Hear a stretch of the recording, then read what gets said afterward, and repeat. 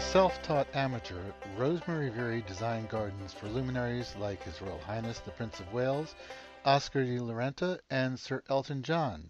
She began writing books in 1980 at the age of 62 and completed 18 popular works. My guest today is Barbara Paul Robinson, the author of a new biography, Rosemary Verey, The Life and Lessons of a Legendary Gardener.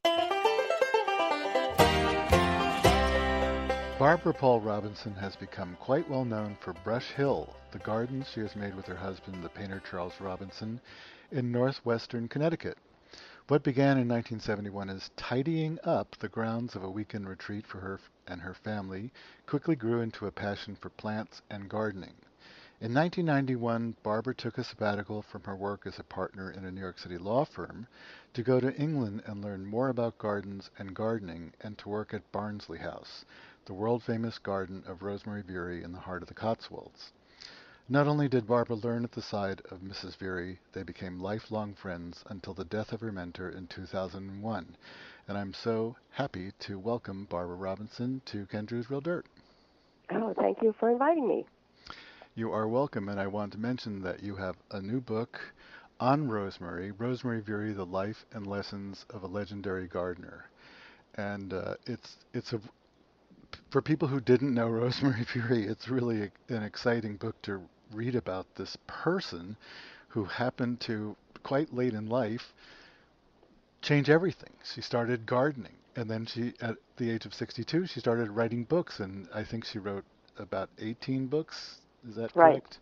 Right. Yeah, absolutely. Amazing. And these books really, they changed gardening. They were British books, but also American books, and Rosemary became so popular as a speaker, and her books were so popular, but also really good and helpful. And I guess one of my favorites is The American Man's Garden, which was not one of her biggest successes, but I love that book, and it's so beautiful and tells wonderful stories of great gardeners in the United States. You have to interrupt me because I'm too excited. Well, I think you're right. I think it was unusual for a British horticultural figure to admire and love American gardens and Americans and America. She had a very special relationship with America, and she never came here to tell us how to do it her way.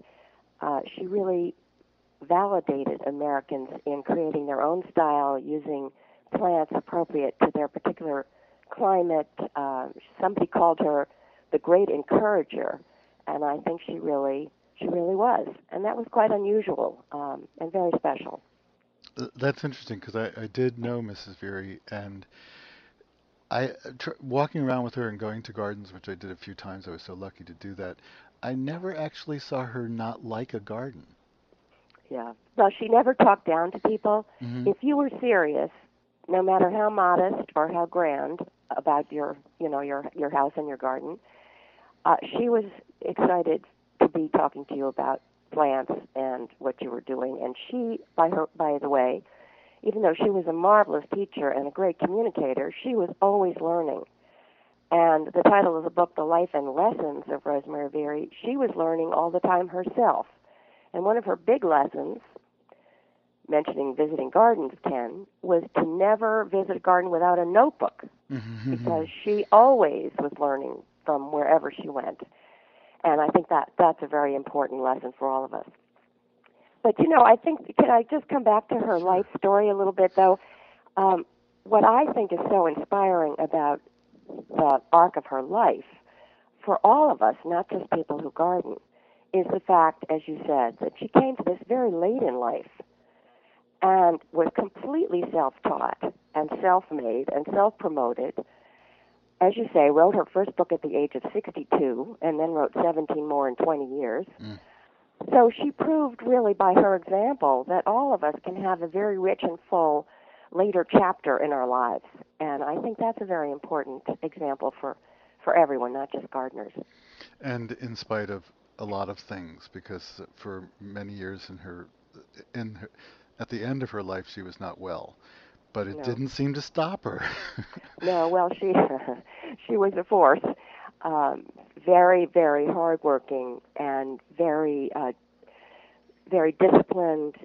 Her father had been in the military, so she was very stoic, very stiff upper lip, and when she could barely walk, she dragged herself to America several times at the end of her life. And in fact, as you know from the book, the last garden she did was in Kentucky for a wonderful family, Anthony and Angela Beck. And she died about 2 months after designing that garden. Mm. Amazing, amazing fortitude. It is amazing, and something that I noticed also about her when she thought people weren't looking, even though she was, I could say, a taskmaster, especially at her own garden, but she was obsessed with gardens, but she also was obsessed with nurturing Yes. plants and gardens and seeing everything, as you said with the notebook, seeing something new. She was so excited about something new, anything new. Right. And if she saw a plant that needed watering, she'd water it or have somebody water it. Yeah, well, she one of her lessons, which she repeated all the time, was use your eyes. Use your eyes. She was always editing. Something had grown too big for a space. She was ruthless about cutting it out and doing something else, moving on. And one of the important lessons she taught me was to take risks. Lawyers aren't good at that. So that was a very profound lesson. Now you're supposed to know the answer. If you ask the question, make sure you know the answer. But not in that case. So tell me about what happened in 1991 to you. Well, I had, to my surprise, really, I had no interest in gardening particularly. I was busy practicing law, raising a family, commuting back and forth weekends to my country house, and had grown up in the suburbs and had never really paid any attention to gardens. And then when we first got here, as you say, we call that era the clearances. We were just clearing everything out. Charlie, he just grew up in the country, so he planted a vegetable garden, and then he went off to Brazil for a month and left me behind. And he said, check up on it. Well, I had no idea what he meant by that, but I went out there, and up came these seeds, and I'd never seen a seed come up. So it was the biggest miracle I'd ever witnessed, other than having my own children. So I just thought it was fabulous, and I was hooked, and it went on from there. So 20 years later, I was very eager for a little formal training because I had never studied anything about gardening. And I couldn't find a course that fit in this relatively short time slot of my once-in-a-lifetime sabbatical from my law firm, Davenport and Plimpton. And a friend of mine suggested, well, why don't you try to go work in a great garden? And I thought, that's a good idea. So I wrote to the two most famous women gardener writers I had ever heard of, Rosemary Verey and Penelope Hobhouse, and asked if I could come work in their respective gardens for free. And they each actually said yes. So it was quite remarkable. And I then went to England. I did work briefly for Penny, but I spent about a month living in Rosemary's gardener's cottage, freezing cold, April, stone, no heat. It's what the Brits call character forming. But I was just one of the gardeners. This wasn't any fancy program. I worked like a dog, and she was a very tough boss. But it was just really very, very special. You don't get to kind of drop out of your life and just move into another culture. And I just learned enormous amounts, not just about gardening, but about character and life. Well, I have to know what some of those things were. I know that right from the start you were put to work right from the start, and she had two gardeners at the time, brothers, and Right. who I'm sure respected and somewhat feared her. They were her boys. She treated them like her boys, and they were great gardeners, though, because she had trained them. They were just marvelous. Well, when you're walking through her garden on those early days, and she points at something and says, "Dead had a bed," what does that mean to you? What did that mean to you? Well, the thing, the boys pronounced it dead edding, Mm-hmm. dead heading. Every morning we did the dead edding, and the first time I did this, her borders were intensely planted, very dense, and we were supposed to deadhead just the particular bloom, not, cut a plant to the ground. Very, very, very delicate work. But the first day I tried to do this, I thought, well, how am I going to reach my big booted foot over all those beautiful plants and step down in the middle of them to reach this deadhead thing I need to cut off? And I was kind of terrified. And worse, I thought, oh my goodness, what if I fall? I'll smash the whole border to bits.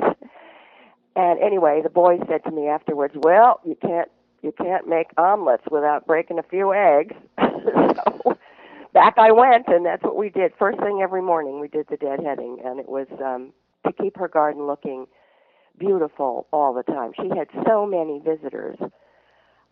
By the time she died, she had 30,000 people each year coming Incredible. from all over the world to see her garden.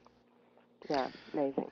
Well, the garden was in a style that, it's funny because, as you write in the book, a lot of her success was due to timing, and she was lucky because when she started to design gardens, the economy was getting a little bit better, and she did get a lot of work. And here we are in a situation again that's stressed by recession, and that I talk to, it's back to no maintenance and minimalism, just like it was before she started. It's lawn and little care and things that are not very interesting. But her garden was far from low maintenance. It was a high maintenance garden in a style that maybe will come back. I don't know. We don't see it except in public gardens. Very high maintenance. But here's one of her most famous pieces of her garden that I think, even in this era, is very important. And that was her potager, her beautiful vegetable garden. Because I think people are very interested in growing their own food, in knowing the source of their food, in knowing that it's healthy and not contaminated, and hopefully organic. So, and renewed interest in growing vegetables. And of course, her message was that you can grow vegetables, but they can also look beautiful as well as producing food for the family. And I think that's a very profound and continuing message that still resonates. I mean, even our president has a vegetable garden at the White House. Mm-hmm. So, and my granddaughter, who's 9, Sky, has her own vegetable garden, and she's had one since she was 4. And she's very, very in charge of it and very proud of it. And she herself, her garden was on the garden tour this year. So it's very gratifying to see the younger generation expressing interest. But I think the vegetable piece of her story is profoundly important and of interest to people, even if they don't want to do high-maintenance flower gardens. And, of course, she put some flowers in her veg garden. And one garden she designed that has not yet been built, which I hope someday will be, is a potager for the New York Botanical Garden. Ooh.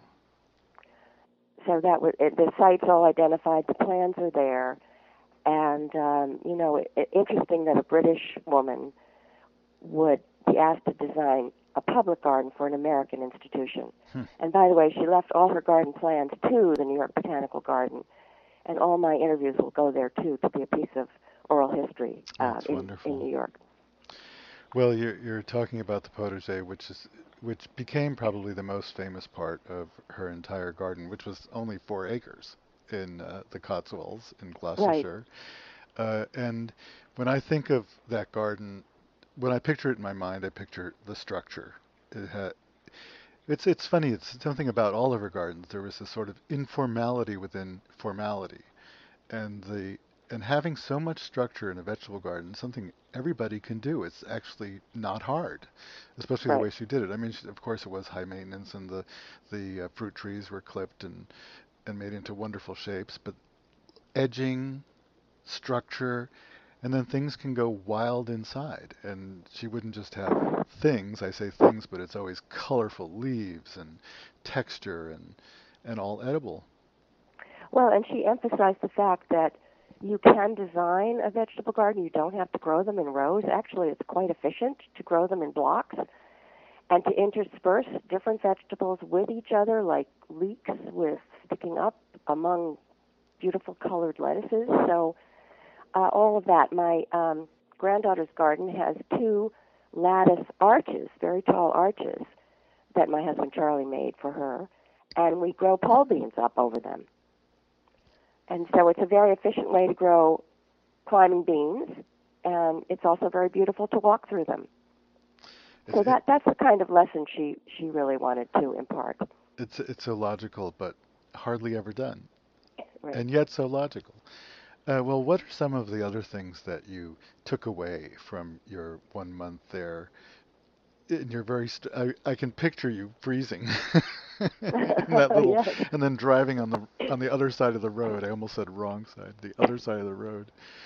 Uh, did you have to get your own food and everything? Oh, sure. Oh, absolutely. And it's very funny because, they say that the Americans and the Brits are two cultures divided by a common language. And that's very true because the first time I went to the grocery store, I just needed to buy a sack of sugar for my tea, And what I thought I was buying sugar, looked like sugar to me, was actually powdered sugar, the confectionate sugar when I got home because they don't use the same words. So, excuse me, it was a learning experience to be in a different culture. But more importantly, I was trying to figure out how she managed to have her garden look great in all the seasons, which was another one of her big lessons. I think her book, The Garden in Winter, for its moment, it may now seem obvious, but when she wrote that, saying gardens can and should look beautiful even in the winter, that was quite revolutionary for its time. Mm-hmm. And so I was quite fascinated to go and see how did she have the same little piece of ground look beautiful in all the seasons, because when I tried to plant in layers, she said she planted in layers. Mm-hmm. When I planted things over on top of each other, they all just died. They killed each other out, or the thugs won. So I wanted to know how she did that. Well, I found out, and I still do this a bit, and people don't have to, but you plant the tulips in the fall, they come up in the spring, and then you rip them out, and you replant where they were with something else that you've been growing on in the greenhouse, and then you pull that out and plant something else for the fall, and so on and so forth. So that was fascinating to me. I had no idea that a perennial border could be perennial but also have a lot of annual massaging. So do you have a place at your garden in Connecticut where you grow things on to be plugged in? Yes, I do, of course, because I hear her talking to me all the time in my garden. She came often, and after we got to be friends, and so I hear her voice in my ear when I'm not living up to her perfectionist standards. I take out the tulips every year and throw them away. She would have, being frugal, would have planted them on and grown them on and then dug them up and replanted them.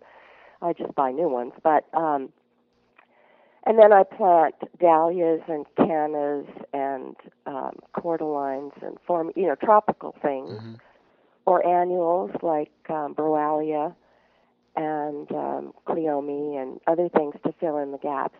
So that's really been a lot of fun, but it does mean that your garden is constantly being gardened. Yeah. You're working in it. Well, I think a lot of people are frustrated because they see beautiful borders, especially in public gardens and in nice, fancy private gardens, and they think that these waves of color and incredible layers just are all there, and how do you fit them together, and how can they be there, and how can it be continuous color from spring through fall or even through the winter? And it's as you say, things move, plants move. They come Right. out, they go back in.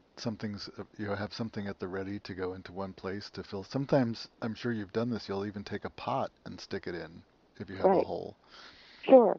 But also plants that are not movable, like trees and shrubs, which she, of course, also incorporated in her borders, grow. And no matter how much you prune them, at some point, perhaps it's time for them to leave or move. Charlie gave me a little picture of an old Middle Ages moving of a tree with men and horses and big trolleys and so on. and the caption is, "All Barbara's trees got wheels," because my trees move a lot. But really, sometimes you just have to cut them down and be ruthless, and she was very very good at that. And you think that you've learned that you've really learned to be ruthless? Yes, I'm saying it that way because I haven't learned that. oh, it's hard because you love your plants. They're your babies, but they just get too big for the space, and you just have to. And then if you can make yourself do it at the end, usually you're very very pleased. And besides, it's an opportunity to plant something else. Yes, and of course, as we all do, and I know you do too, because your compost is famous in its Oh way. yeah. Well, I live on a gravel pit, so without compost, I couldn't have a garden. Well, that's one thing. At least when you remove something, it can be recycled, even in some form. Because Oh, sure. we, Even woody things get chipped into, wood chips and stuff that we use. Absolutely. But she had the most marvelous compost heap. She was a little early for the organic movement. She didn't speak the speak of, the environment and organic, but she was a country lady, so she knew that you had to feed the soil. And her compost heap, somebody told me I should do this. I don't know if I can, but she had a living compost heap composed of chickens. mm, Her chickens were in a big pen, and we would just fling all the clippings from the garden into the pen every day, as long as they weren't poisonous or invasive. And she would fling in a little corn, and the chickens would scratch and poop all over this. And slowly but surely, the level of the chicken coop, the ground level, would rise over time. And then when it was high enough for the chickens to fly out over the top of the fence, her son would come with a big tractor scoop and scoop all the muck up. And that was her compost. Really marvelous. yes, wonderful. Well, you'll have to get started. I need chickens. I don't have chickens. I, I, I can completely understand that because we do have critters, Right. and it breaks your heart. And no matter around here in the northwest corner of New Jersey, I have friends who have tried everything, and sooner or later, a bear or a raccoon or something gets in there, and Or it's a just fox. yeah, or Fox a in the chicken fox. coop. Yep. Yeah, actually, in the end, she did have to give up her chickens because the foxes came too much, and they took the chickens. So yeah, it's very heartbreaking. Well, believe it or not, we're almost out of time. Oh, So, so much uh, fun talking to you. thank you. So now in the last minute or so, is there anything that you would like to add? I mean, we really haven't, we've been just having a conversation here, and I do want to remind people about the wonderful book, Rosemary Verey, The Life and Lessons of a Legendary Gardener, and of course I'll have a link on the kendrews.com website to find out more about the book. But the book is it's a biography. It's the entire life of Rosemary Verey and all this wonderful gardening advice that's woven through the entire book. But Barbara, is there anything else you'd like to say? Well, I hope the book makes her come alive for the reader, because among all her many traits, one of her often repeated lessons was it's a sin to be dull. She was never dull, and so I tried. She was charming and vivacious. She could be difficult and demanding and all sorts of things like that. But really, she was just so lively and so much fun and such a special spirit. So I hope that the book makes her come alive as a person, as well as describing her important work. And her books live on, and I think are still important in terms of teaching us all that, and this is what she would have said, you too can do it. After all, she did, all by herself, taught herself. So you can do it, so just get on with it. Well, thank you so much for being my guest today. It's been great. My guest has been Barbara Robinson, Barbara Paul Robinson, and her new book is Rosemary Verey, The Life and Lessons of a Legendary Gardener, and it's all true. It's The Life and Lessons of a Legendary Gardener. Great subtitle. Thank you again. Thank you. Rosemary Verey was a great promoter. She knew how to publicize herself, and one thing that always impressed me, She would welcome every photographer to come to her garden and take pictures, unlike a lot of people who think that's a big invasion of privacy. She was into promoting her work of art, and it worked. She had a great career. Join me again next week for another edition of Ken Druswell Dirt, The Garden Show.